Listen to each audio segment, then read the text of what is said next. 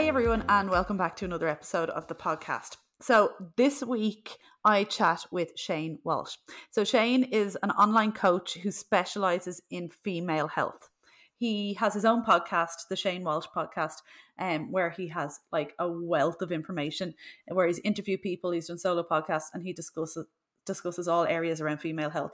So I'll share that in the show notes anyway, so that you can check him out, because there's so much information that he has to offer. But anyway, in today's episode, we talk about all things perimenopause mostly, but we talk about the difference between perimenopause and full menopause, and we talk about HRT and what you should consider when you go to your doctor to discuss this. And we talk about common symptoms that most women experience from perimenopause. We talk about when you should start to seek help, lifestyle tips then in general of what we can do to make our symptoms better in our everyday lives. We talk about mental health and how they're closely linked. And then we talk about fat loss when we are in our 40s plus, and what are the common misconceptions around this, what we can do to reduce our belly fat, and all things in relation to that. So it's a really, really good episode, and so much information to take in. And I hope you guys enjoy it as much as I did.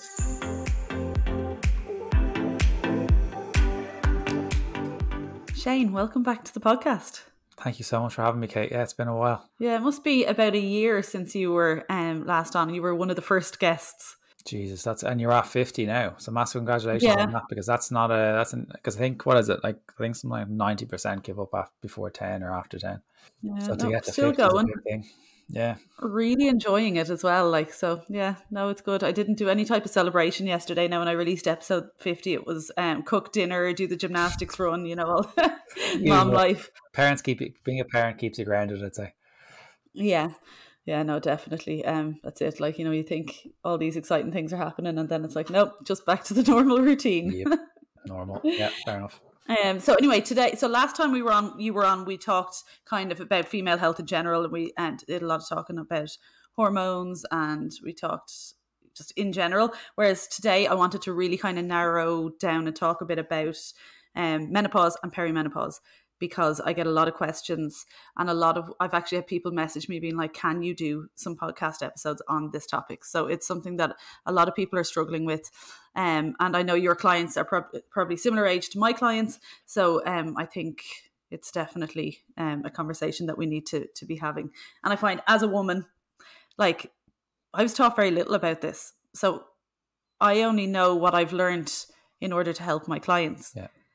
No one has taught me this in school or along my life, and I think that people are getting a little bit more aware. We're being given more information now, but still I feel like it's not good enough, and a lot of women are struggling and don't know what's going on, where to go, what to do. Yeah, and if you haven't been taught a whole lot, can you imagine what my gender has been taught about? For a long time, we live in Ireland, so the Catholic Church was running things for an awful long time. I don't want to bring religion into it, but it was this kind of I think it says in the Bible or something like, you shouldn't lie with a woman in bleeding or something like that. It's kind of well, none of us would be here if that wasn't the case. So it's like a taboo subject for a very, very long time. And I think when it comes to perimenopause and menopause, there's definitely been a stigma attached to it. And the likes of, say, Lara Brydon and Davina McCall, Catherine O'Keefe here in Ireland have been doing amazing work to try and promote it, because over 50% of the population in Ireland anyway are female, who were born female, should I say. And menopause impacts every single one of those, but it also impacts on the rest of the family, impacts on the rest of work, it affects every aspect of your life. And Lara Brydon calls menopause the second puberty, or perimenopause the second puberty, because it's when your body's changing, you feel off mentally, and insecurities become a little bit more heightened. And that's almost like what puberty is. You're awkward. You don't know what's going on. Your headspace is all over the place. You're a little bit more anxious. So it's very, very apt, that whole aspect of what kind of the definition she kind of says of what perimenopause is, which is second puberty. But I think there's a lot of information that I know you're going to talk about now and what we're going to talk about now. So yeah, before I take over the podcast, I'm going to let you ask the questions.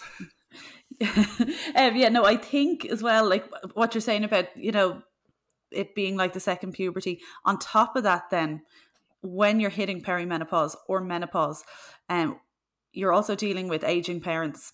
You're also dealing with the financial stress of kids going to college. You're dealing, there's all these life responsibilities and hardships, and things just being real life on top of that, which makes it even worse, I think.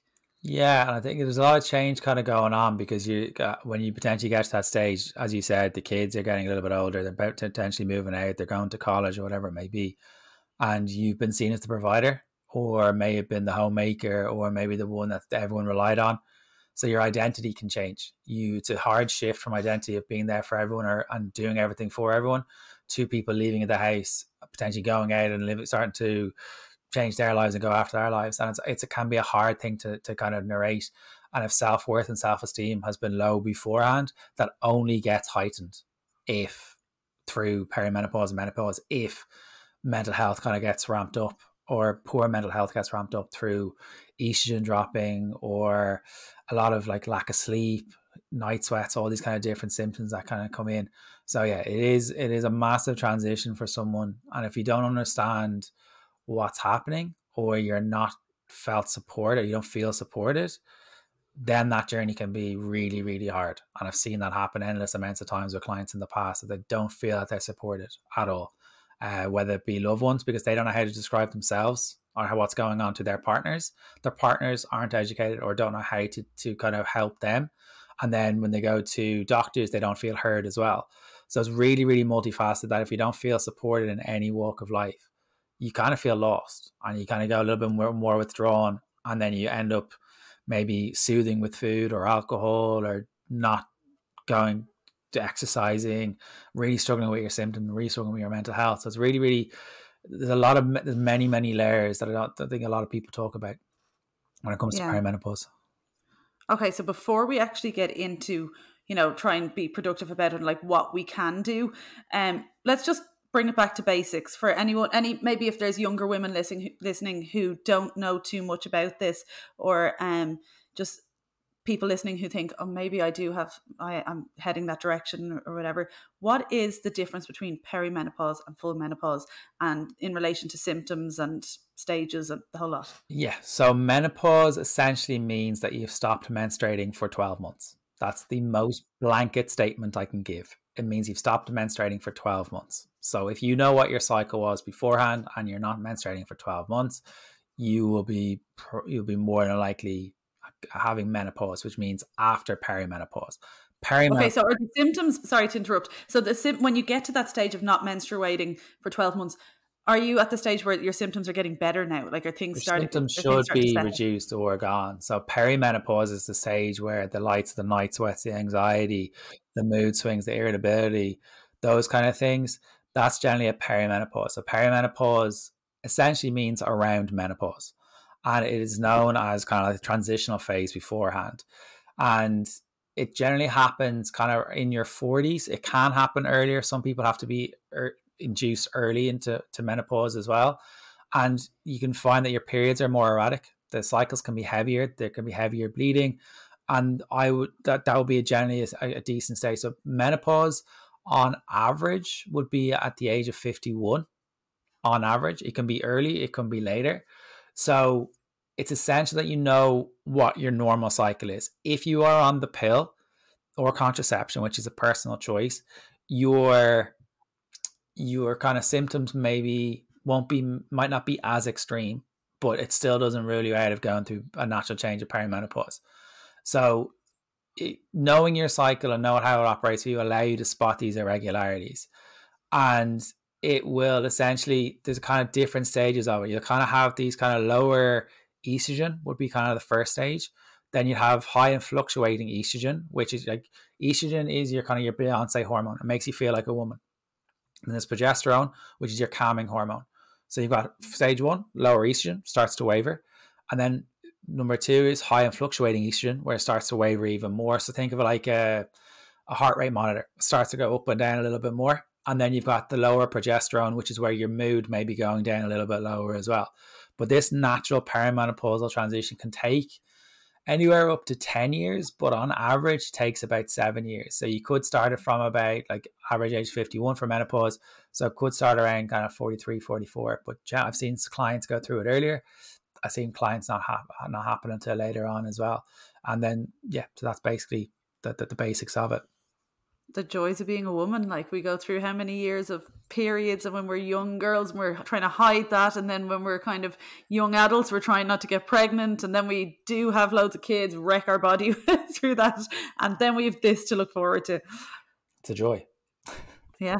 It's a joy. Yeah, no, it is. Like, it is tough, and I think a lot of it is, a lot of one of the things I hear is that you don't feel supported through a lot of it.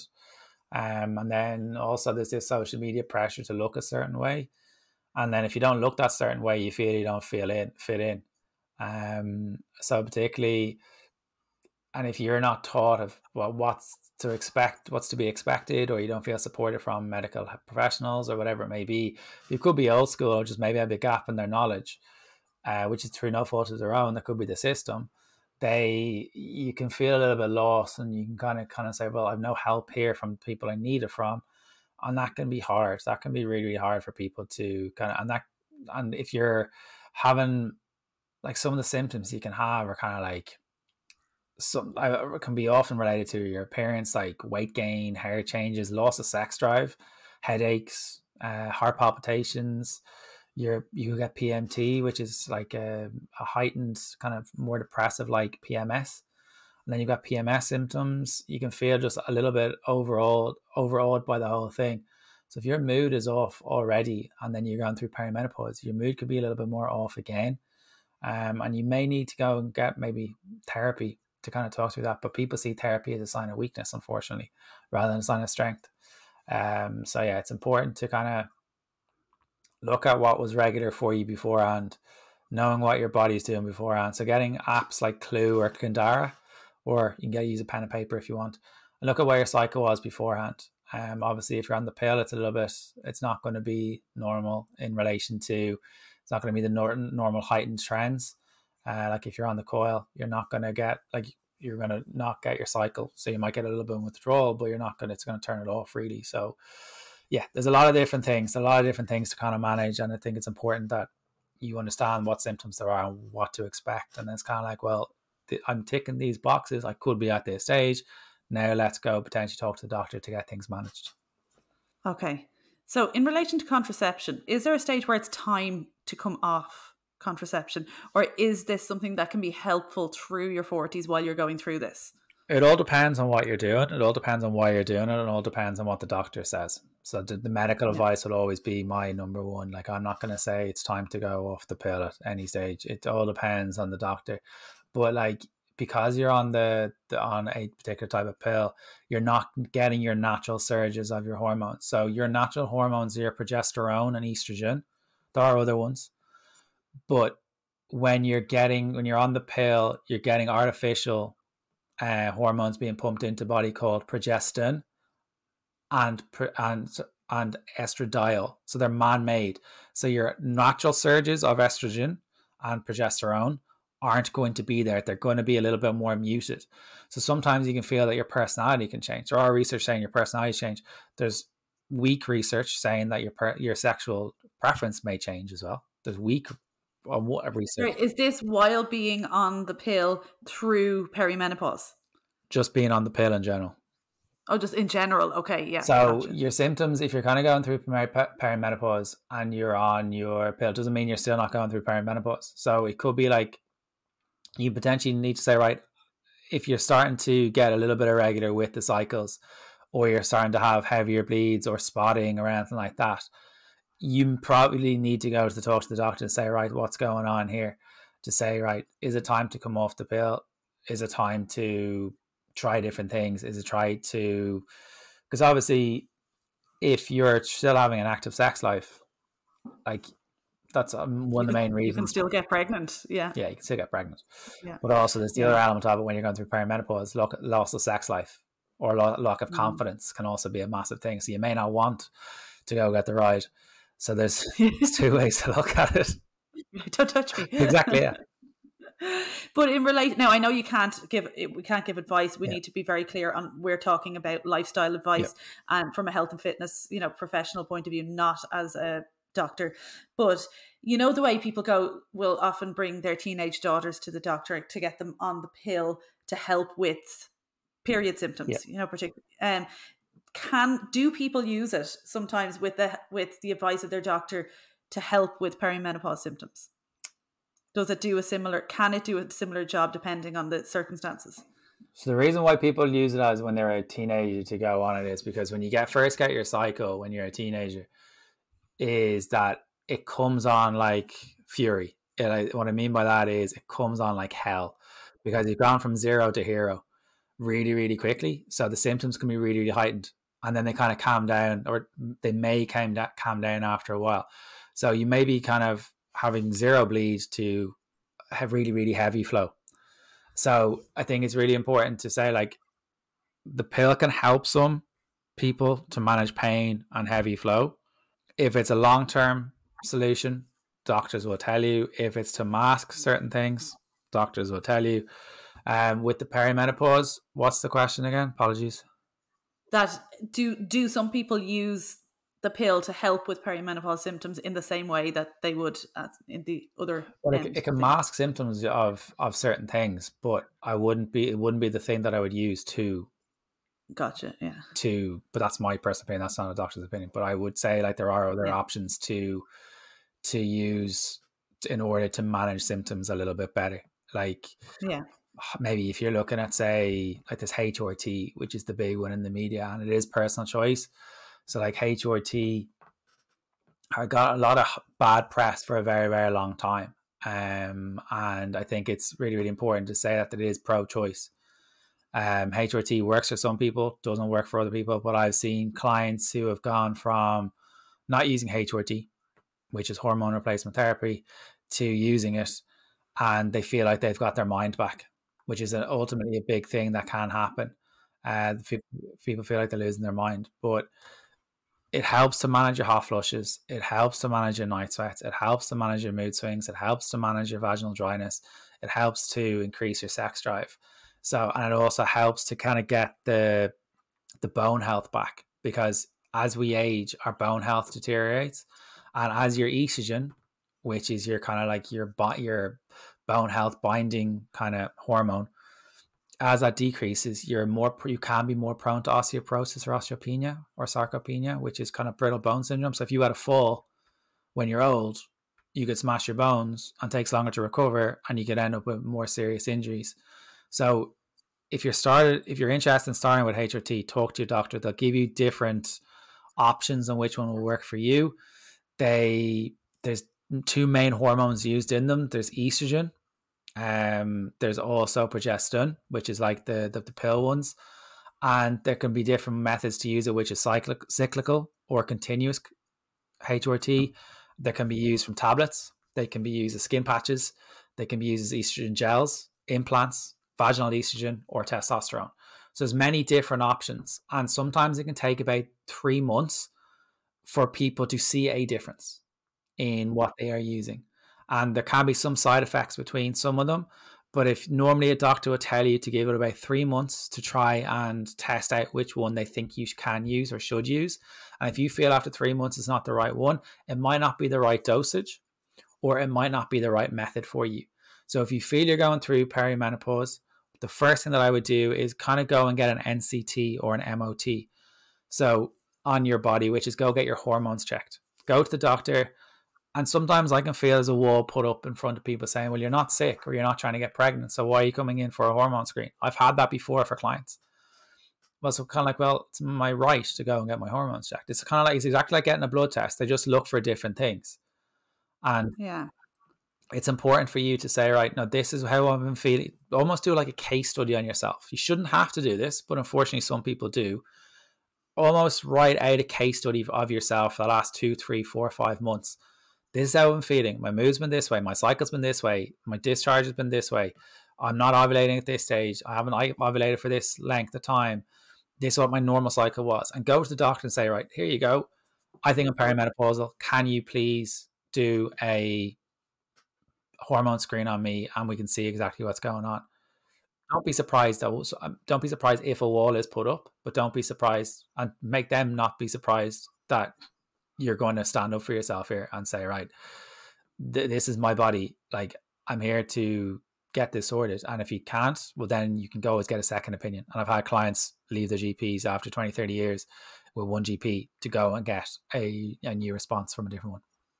That's exactly what my next question was going to be, because I've heard stories of women where they've had a really negative experience when they have gone to the doctor with these symptoms. Yeah. And I think it's really important, as you said, to stand up for yourself. You know your body better than anyone else, and you know when something is not right. You know when you can't live the way you're living, and if the person that you go to for help is not willing to help you, go to someone else. Yeah, but I think for a long time we've kind of saw doctors as a way of as someone who we don't question their authority on. So now it's important to say, right, well, this is my body. This is what's right for me. It has been normal for me. I don't feel right. My mental health doesn't feel right. There's something not going right here. You can always go to a different opinion. You can always go for a different option or a different GP or ask for a different option. So if you don't feel heard or seen, you have a plan B and a plan C. It's lengthening the process for you, but no, there are options for you. Yeah. And in relation to HRT as well, like, I hate that narrative that, when, in the media of like HRT getting a bad rep and, oh, you shouldn't be going down this road, you shouldn't be doing this. Like, I feel like it's very, very similar to the argument around medication and mental health. Yeah. Now, I'm very, I'm a personal trainer. I very much, like, I'm a health coach. I advocate living a healthy lifestyle, exercising, eating well to energize your body. But there's a certain point where you need medical help. Like, as in when I was in my early 20s and I was having chronic panic attacks, I couldn't get out of that cycle. I went to my doctor and I went again, and it took about a year to diagnose. I had to have all the physical tests, and I couldn't live my ordinary everyday life because I was constantly having panic attacks. I needed medication. Yeah. I didn't need medication to numb me or anything. It was, I needed serotonin enhancing medication to bring my levels back up. And then I went on and did cognitive behavioral therapy. And I needed that. And I literally, like, it built me built me up as a person. I'm going a little off topic here. No, but that makes sense.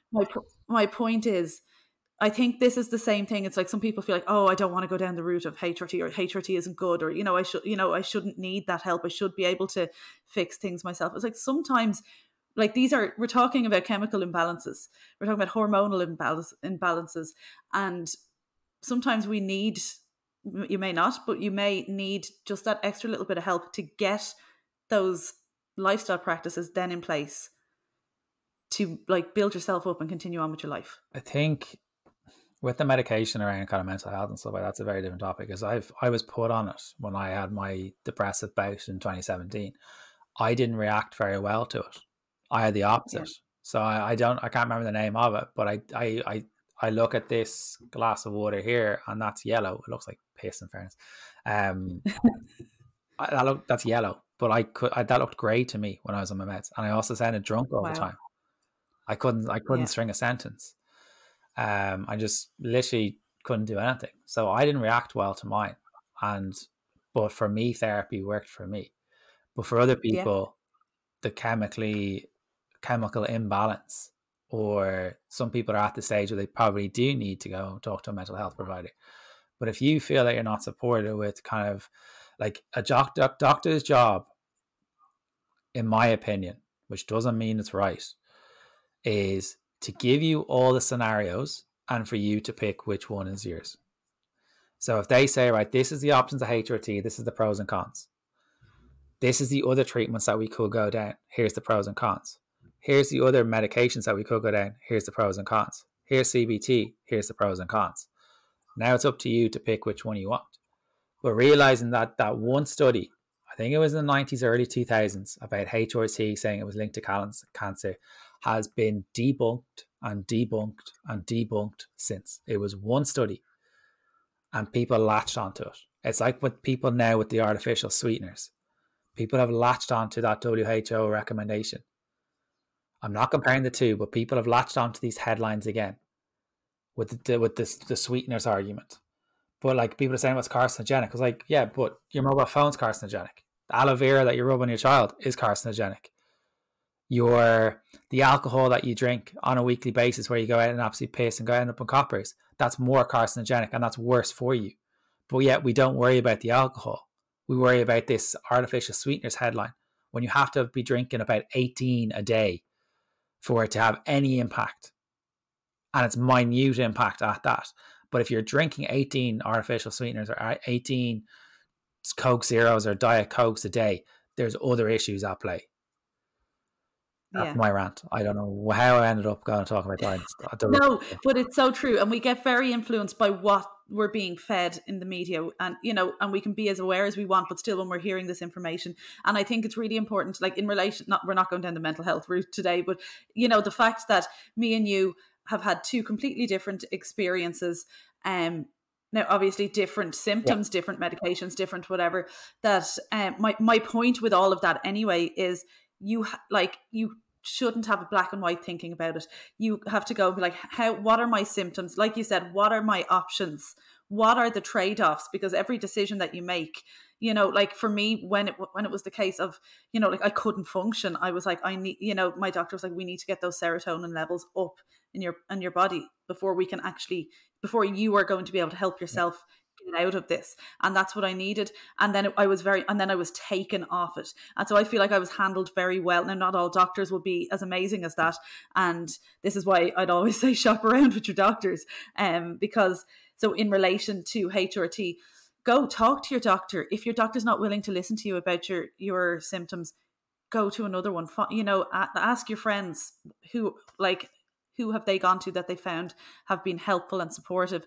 And also important to remember that what your friend down the road has experienced with whatever treatment route they go might not be what you need, but you need to be able to explore it, I suppose. But I also think women are an awful lot better at talking. Like, I always find that women are better at talking and almost like giving referrals, if you know what I mean. So you may just go for a consultation with another GP if they feel that that person's done well with a particular type of HRT or HRT in general or CBT or SSRIs or whatever it may be. But it's important to kind of go and say, right, this has worked for them. Your symptoms may be different, but it's important to say, right, I know my choices. I know what options are available to me. Let's try one of them. Sometimes now it can be the other extreme now where everyone's ramming HRT down people's throats, which is also in the media, which is not very fair either. So generally when it comes to nutrition, training, health, mental health, it's normally somewhere in the middle, but it has to be your pro-choice. And there's also this agenda against the pill and that it's negative towards the health, mental health, all these kind of different things, cyclical health, bone health. But some people need it in relation to managing endometriosis and their pain levels, their PCOS and their heavy flow. So it has a purpose. Everything has a purpose, but we need to know what the pros and cons are. And sometimes it's just about managing the symptoms in the here and the now so you get a little bit of light relief. And then trying and testing things out. Maybe it's not the right dosage at the beginning. Maybe it's not the right HRT or type of HRT for you at the beginning. Maybe it's not the right counselor or doctor or GP for you at the beginning. But it's about picking which one works for you overall. And don't be afraid to try different things. It can feel infuriating that you're going to have to go through all these levels. I get that. But imagine being able to stand there in a year, 2 years' time and say, right, I'm actually sorted now. I feel more like myself. I'm looking after myself better. I'm not having night sweats. I'm actually able to get a night's sleep. I'm actually able to go out for a walk. I'm able to have the confidence to go into the gym. I'm able to look after my health that little bit more. Imagine being able to say that by trying things out rather than saying, no, I'm not doing anything, or feeling that you can't be hurt. So don't be afraid to try these things out. It's not that they're failing you. It's not the system's failing you. It's just that you may need to, like, I'll never understand it from a psychological point of view. I can only understand it from a physiological point of view and from what I read in books. I can never understand what people go through peri-menopause. So people could be like, oh, this is a man explaining or mansplaining, and that's fine. But if people want to believe that, because I've had hate on social media for me explaining menstrual cycles and perimenopause before. I've had it before and I'll have it again. but you're pushing away the support because of, Yeah. and I'm trying to help.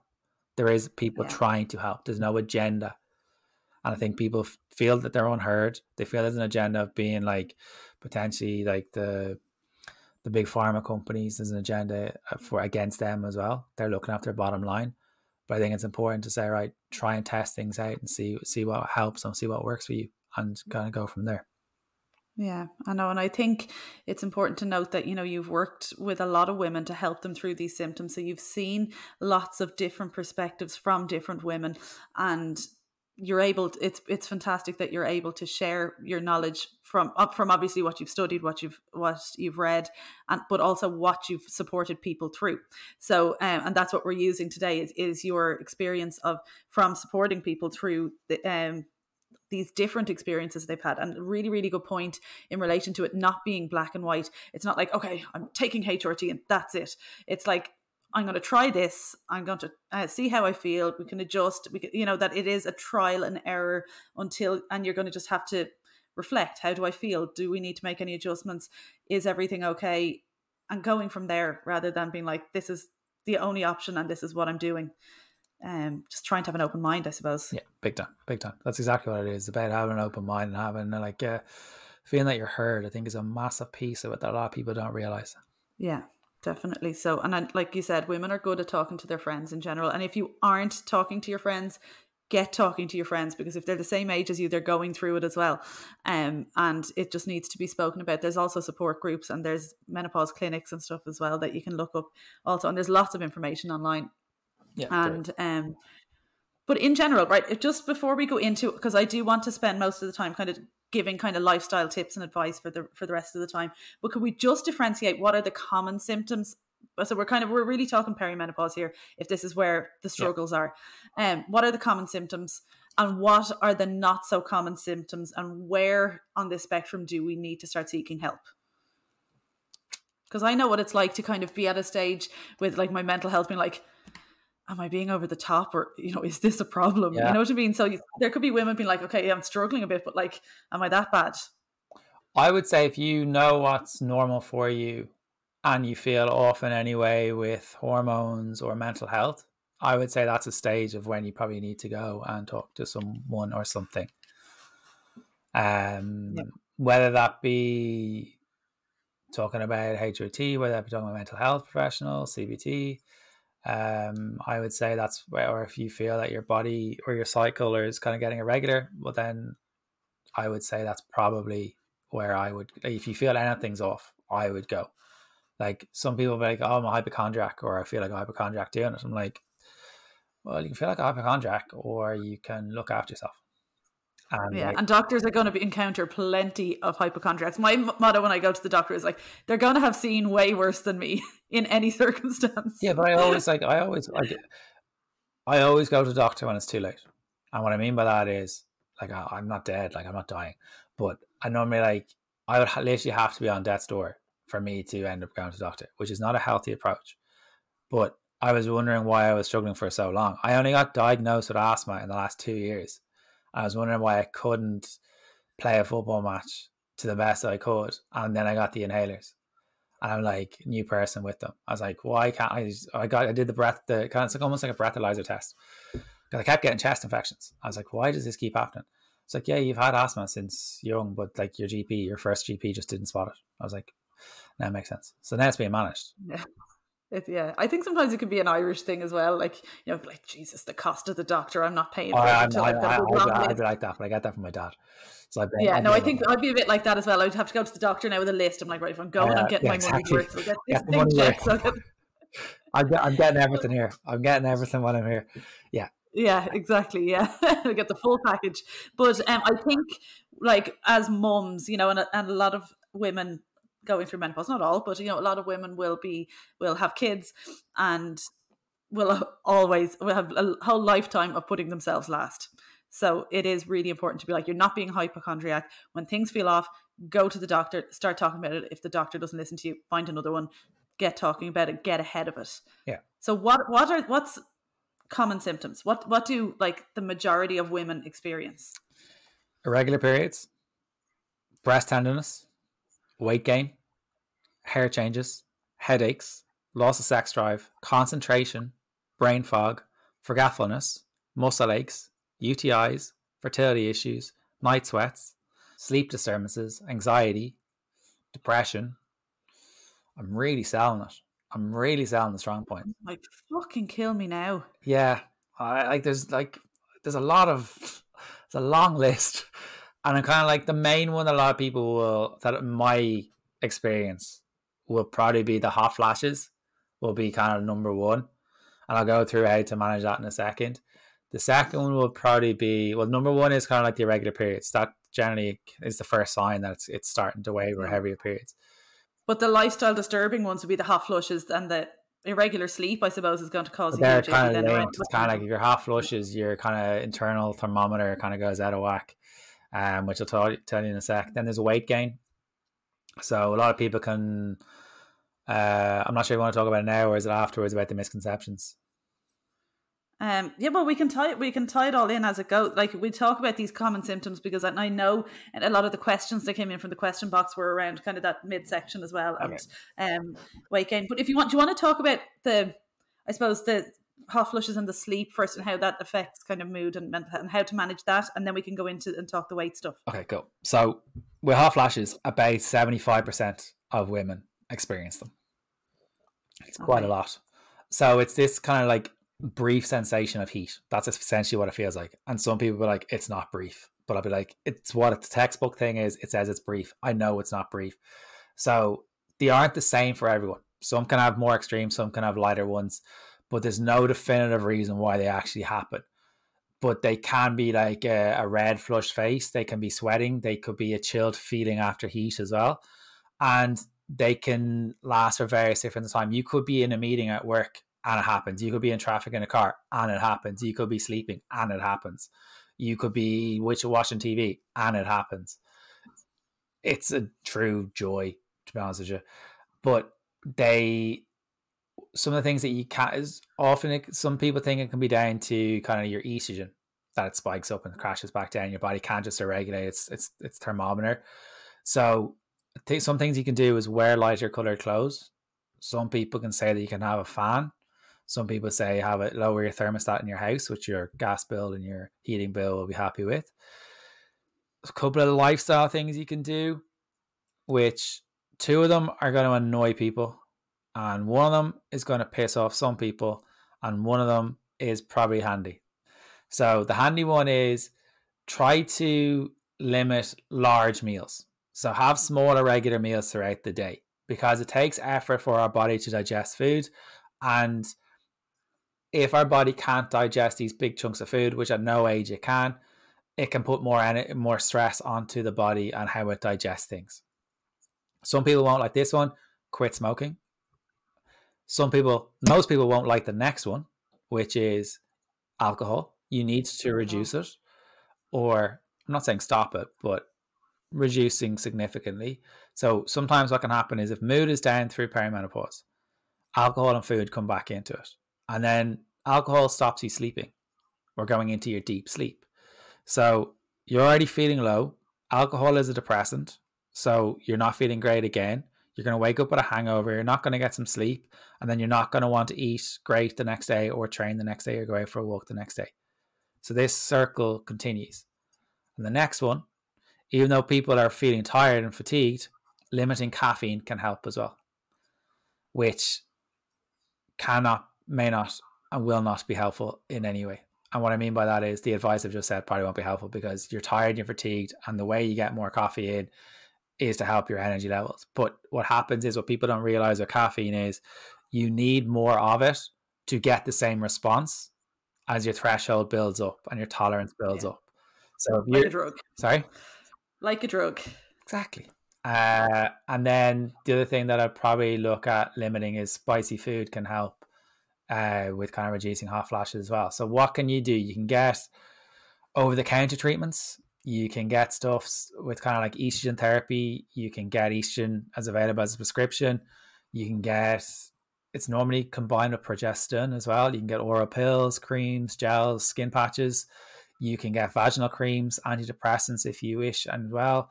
And some people can look at maybe getting kind of other types of medication.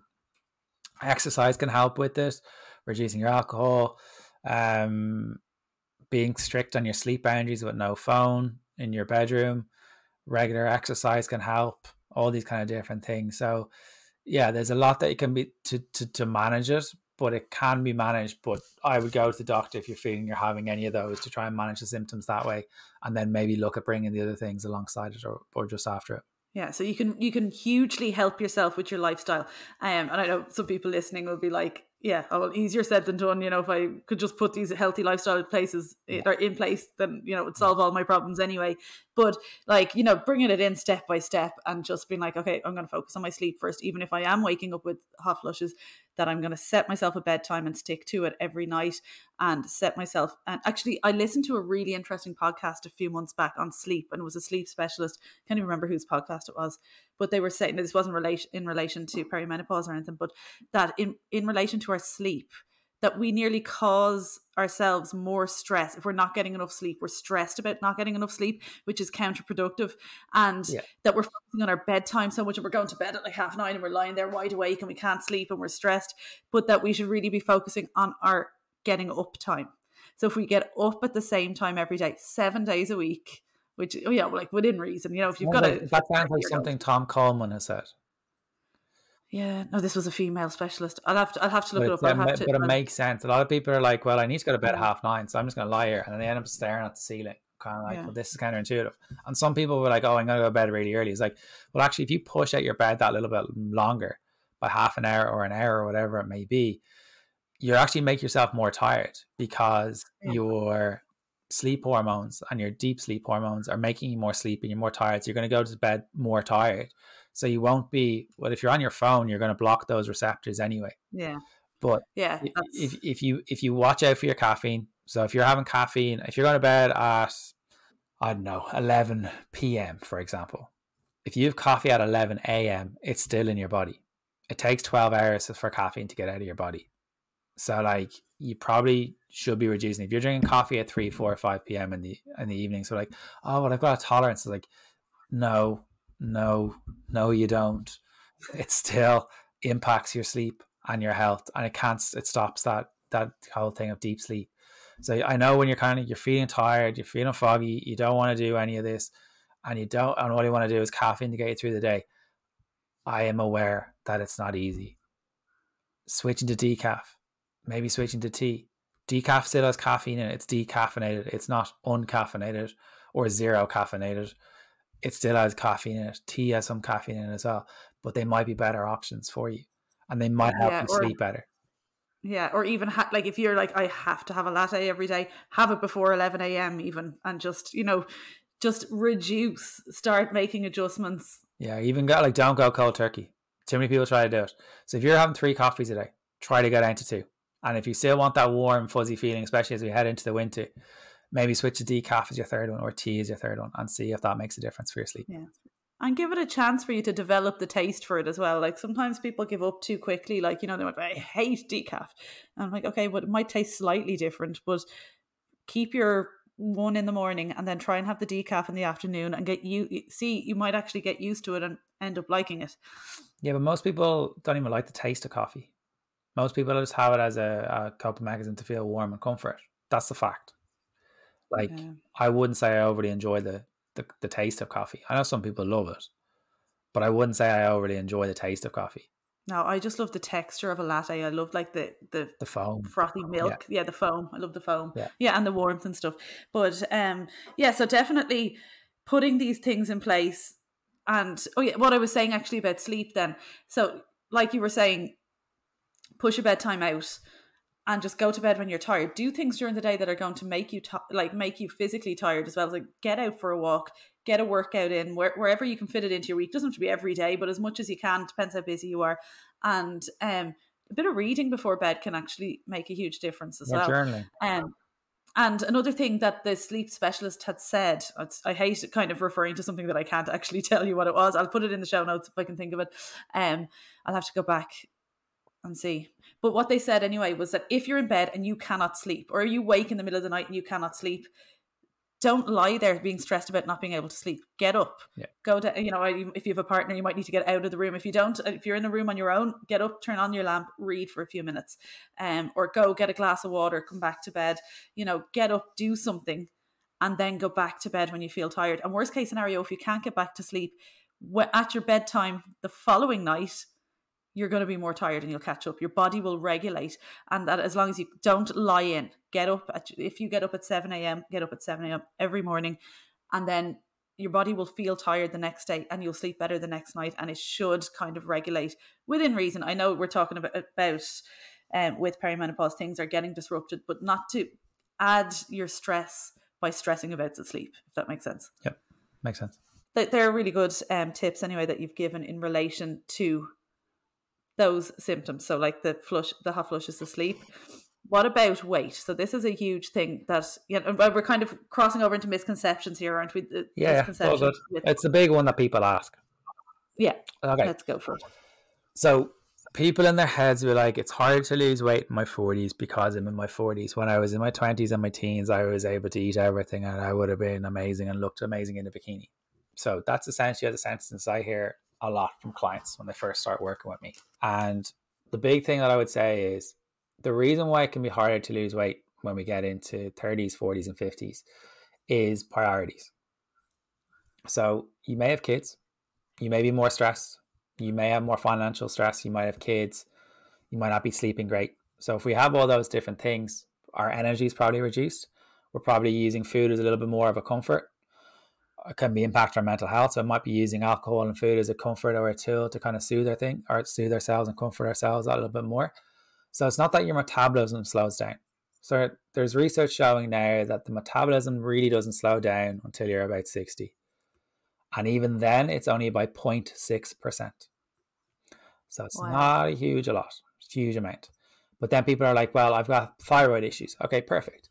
So if you've got an underactive thyroid and you're getting your hormones checked and your thyroid checked every 3-6 months or whatever the doctor has suggested, and your meds are up at the same level and are getting boosted up, then your thyroid will function at a normal rate. So that means you're on the level playing field as someone who doesn't have thyroid issues.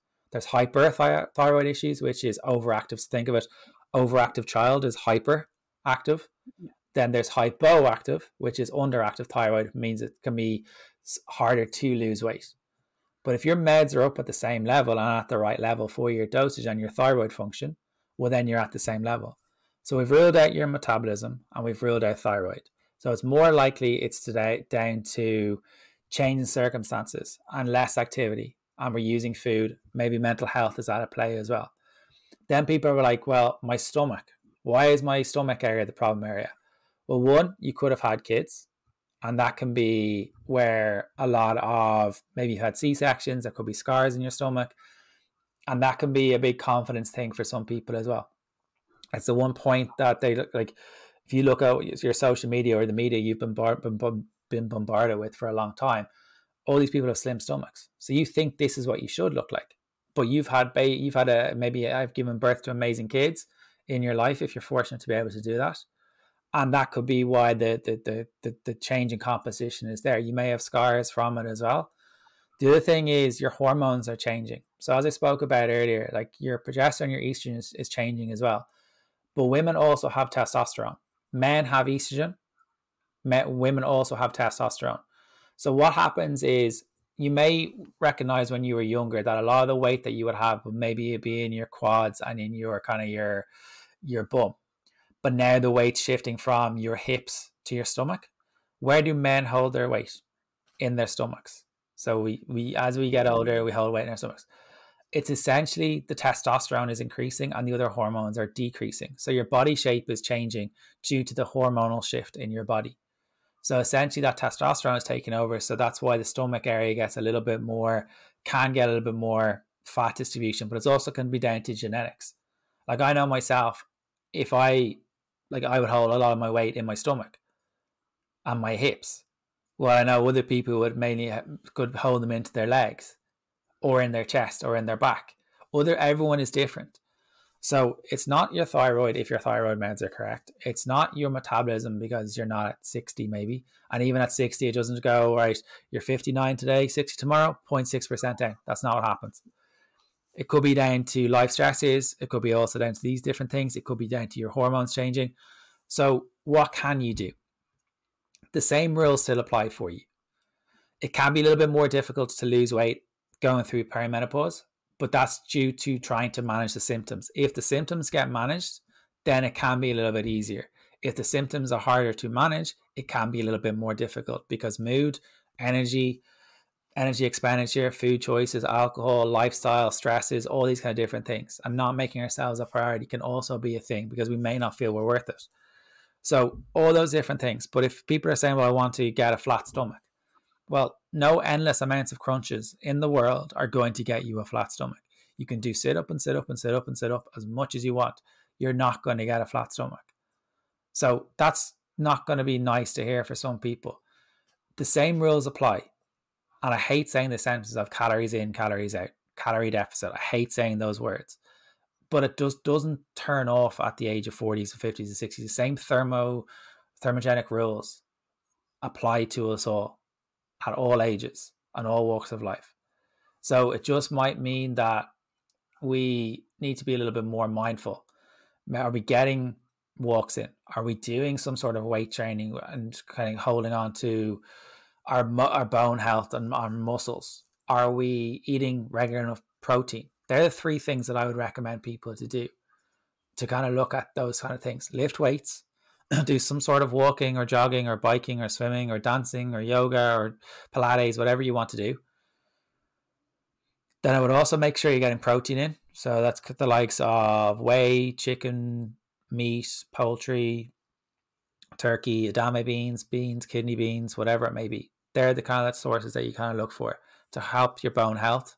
And if you've got good bone health and you want to build muscle and you want to get toned, in inverted commas, tone means build muscle, that could be a way. But the whole weight gain thing, it's harder for various different reasons, but it's not for the reasons why you think.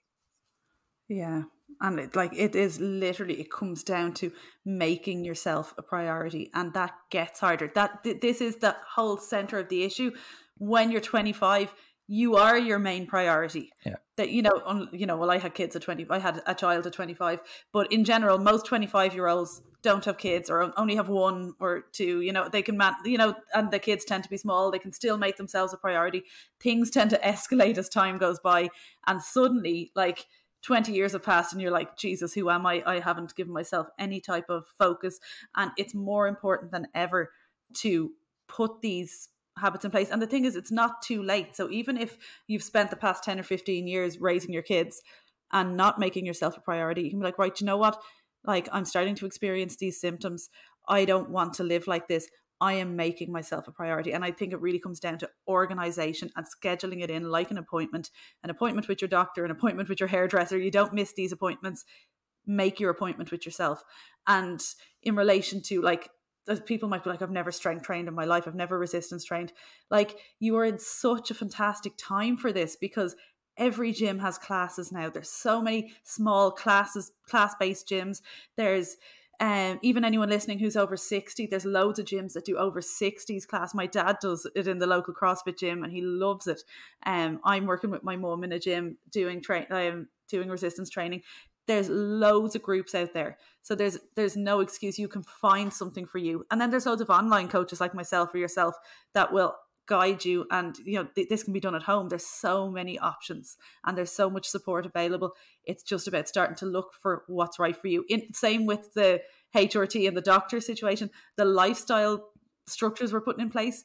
It's about finding what's right for you and start just by taking the first step and reaching out to someone, or go visit your local gym and see what's on offer, is a step in the right direction. Yeah, and I think a big thing that kind of happens is because people who are who are parents, and I think moms in particular, I don't want to bring genders into it, but moms are very good at doing everything for everyone, but when it comes to themselves, they're not very good at it. And if we're doing everything for everyone else and we're getting validation and acceptance for it, we learn that mechanism. We think that we need to do that, and we can kind of almost adopt this thing of I'm a people pleaser. But this chips away at your self-worth. on your self-esteem sometimes as well.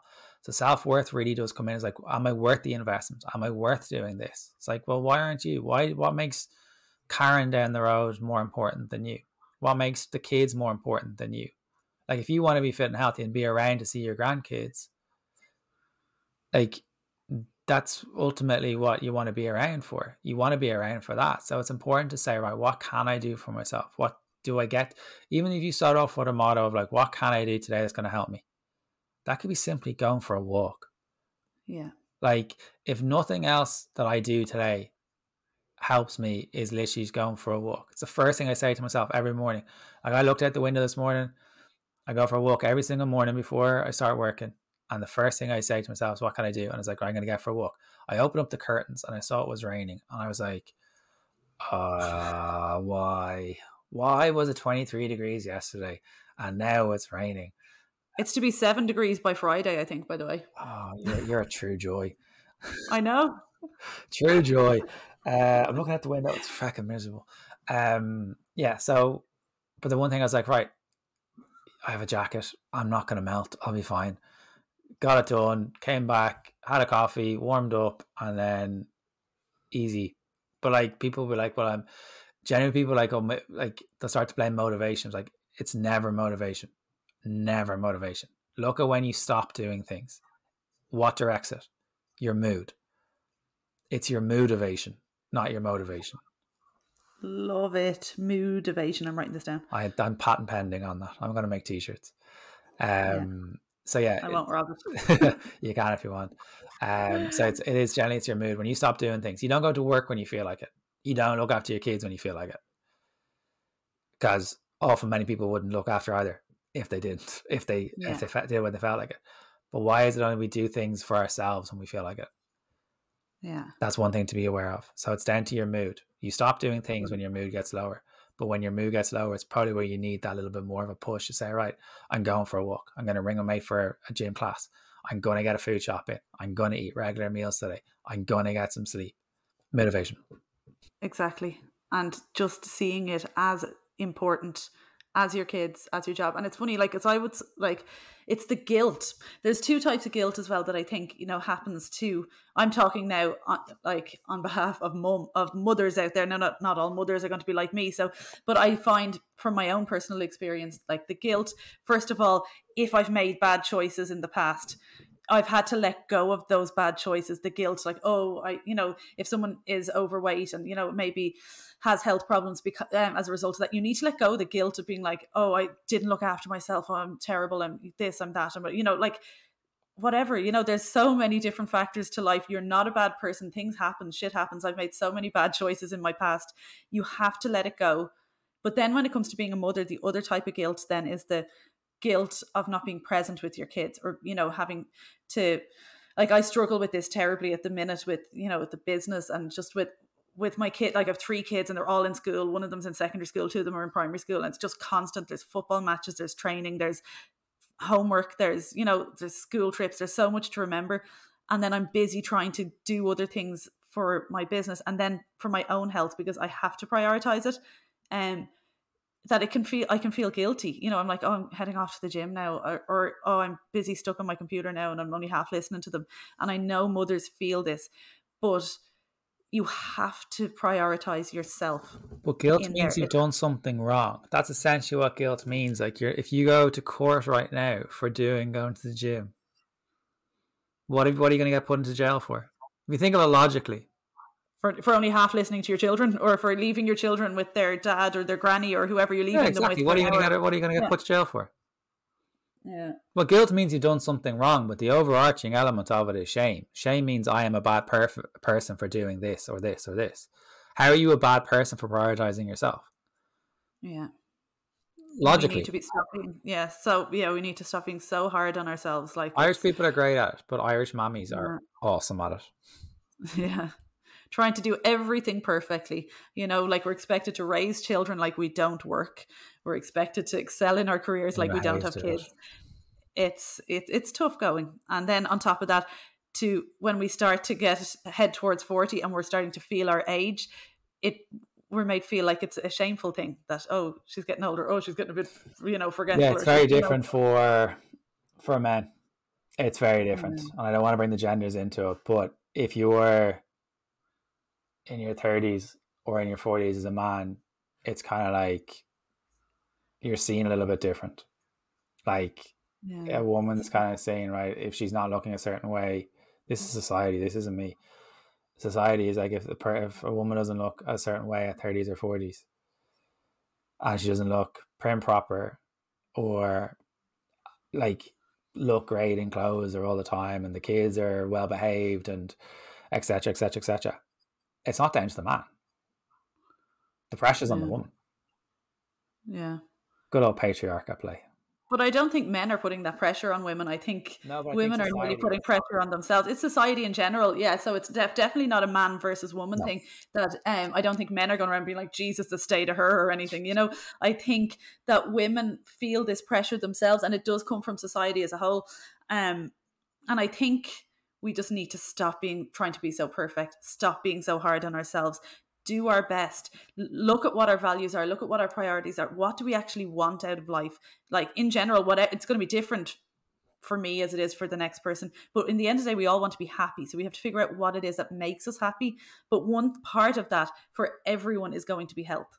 So work on your sleep, get resistance training a couple times a week, and get moving. Walk, cycle, swim, whatever you enjoy. Find time. It's so important. You Is there mentioned, anything else you want to add to that? That's kind of my little kind of roundup. yeah, no, the perfection thing, it comes with anything. Like perfection, realistically, it ultimately is the inability to accept that you are human, Yeah. which is a level of arrogance. If you think about it, Yeah. it is arrogant Yeah. that you think you're going to have to get everything right all the time. You're not like make any mistakes. It's arrogant. Why Yeah. are you not allowed to make mistakes? Why are you not allowed to make mistakes with your kids? Why are you not allowed to make mistakes and miss a training session? Why are you not allowed to make mistakes and stay in bed rather than go for that walk? Why? Yeah. And making mistakes is how we learn. It's how we grow. You learn more by making mistakes. I genuinely find with clients, the clients who fail more get better results because Yeah. they're the ones doing the check-ins, but they're also the ones that, like, I never have a client that doesn't have some event or something or holiday or something that comes up. But you'll learn more through the days that don't go well because there's more of those than the days that go perfectly well because there's very, very few and far between of those. You'll learn more about yourself and you'll learn more about your weight loss journey or fat loss journey or yourself on the days that don't go well Yeah. because there's more of them. Kids get sick. Kids get called out of school. Kids punch other kids in the head and get suspended. You get sick. You get run down. But these things ramp up. You'll learn more about yourself rather than hammering yourself into the gym when you're not feeling well or you've got a chest infection or something like that you need, or a stomach bug that you've picked up from Tommy and from play school. Like, you have to give yourself a break at some point because this inability to accept that you're human is a level of arrogance that isn't working for you. Yeah. And life isn't perfect. Life would Life be has ups and boring as downs. hell if it was perfect. Yeah. But why do we expect our health and fitness journeys or our weight loss Because we journeys to be watch perfect? Betty Booty on social media and we only see what she eats in a day and we think we're going to look like that because she does that. I guarantee Big Betty Booty takes a lot of steroids and takes other things as well. And is not healthy on the inside. No. Often those people that we see up on social media, there's a Yeah. lot of them, but there's also a lot of them that are healthy in a mental health, and some people look great, and there's other people that aren't. I've spoken to so many people on doing the podcast that when you speak to them, they're not doing too great, unfortunately. Yeah, I know. Yeah. And that's really important to remember, that you really don't know what's going on with other people, and your own health and fitness is going to have ups and downs, just like your life does, because that is life. And we're all here long. Anyone listening to this, most people listening to this are 30 plus. You've been on this planet long enough to know life has ups and downs. So does your weight loss journey. Don't give up on yourself. And life would be boring if it was Figure it out. perfect. Yeah, you'll figure it out. Exactly. So I hope this has been beneficial for people listening. Shane, this has been definitely beneficial for me. To really looking forward to all these symptoms, you know. I don't envy you. But no, seriously, thank you so much. Where can people find you now if they want to kind of get advice from you, find you on social media? Yeah, so thank you so much again for having me on. I know we were kind of chatting a little bit off air as well, so it's great to kind of have a catch up. So there's the Shane Walsh podcast, which is at Yes. 400 episodes as of last week. And then there's at Shane Walsh Fitness on Instagram if you have any questions or want to pop us any message or DM off the back of this. But thank you again for having me, Kate. And thanks so much. And yes, check out Shane's podcast. I'll share this I'll put a link in the show notes anyway. But you cover a lot of this, like over those 400 episodes. People scroll down. You've interviewed people. You've talked about things yourself. There's so much more to learn by just heading to his podcast. 100%. Awesome. Thank you, Kate. Brilliant. Thank you.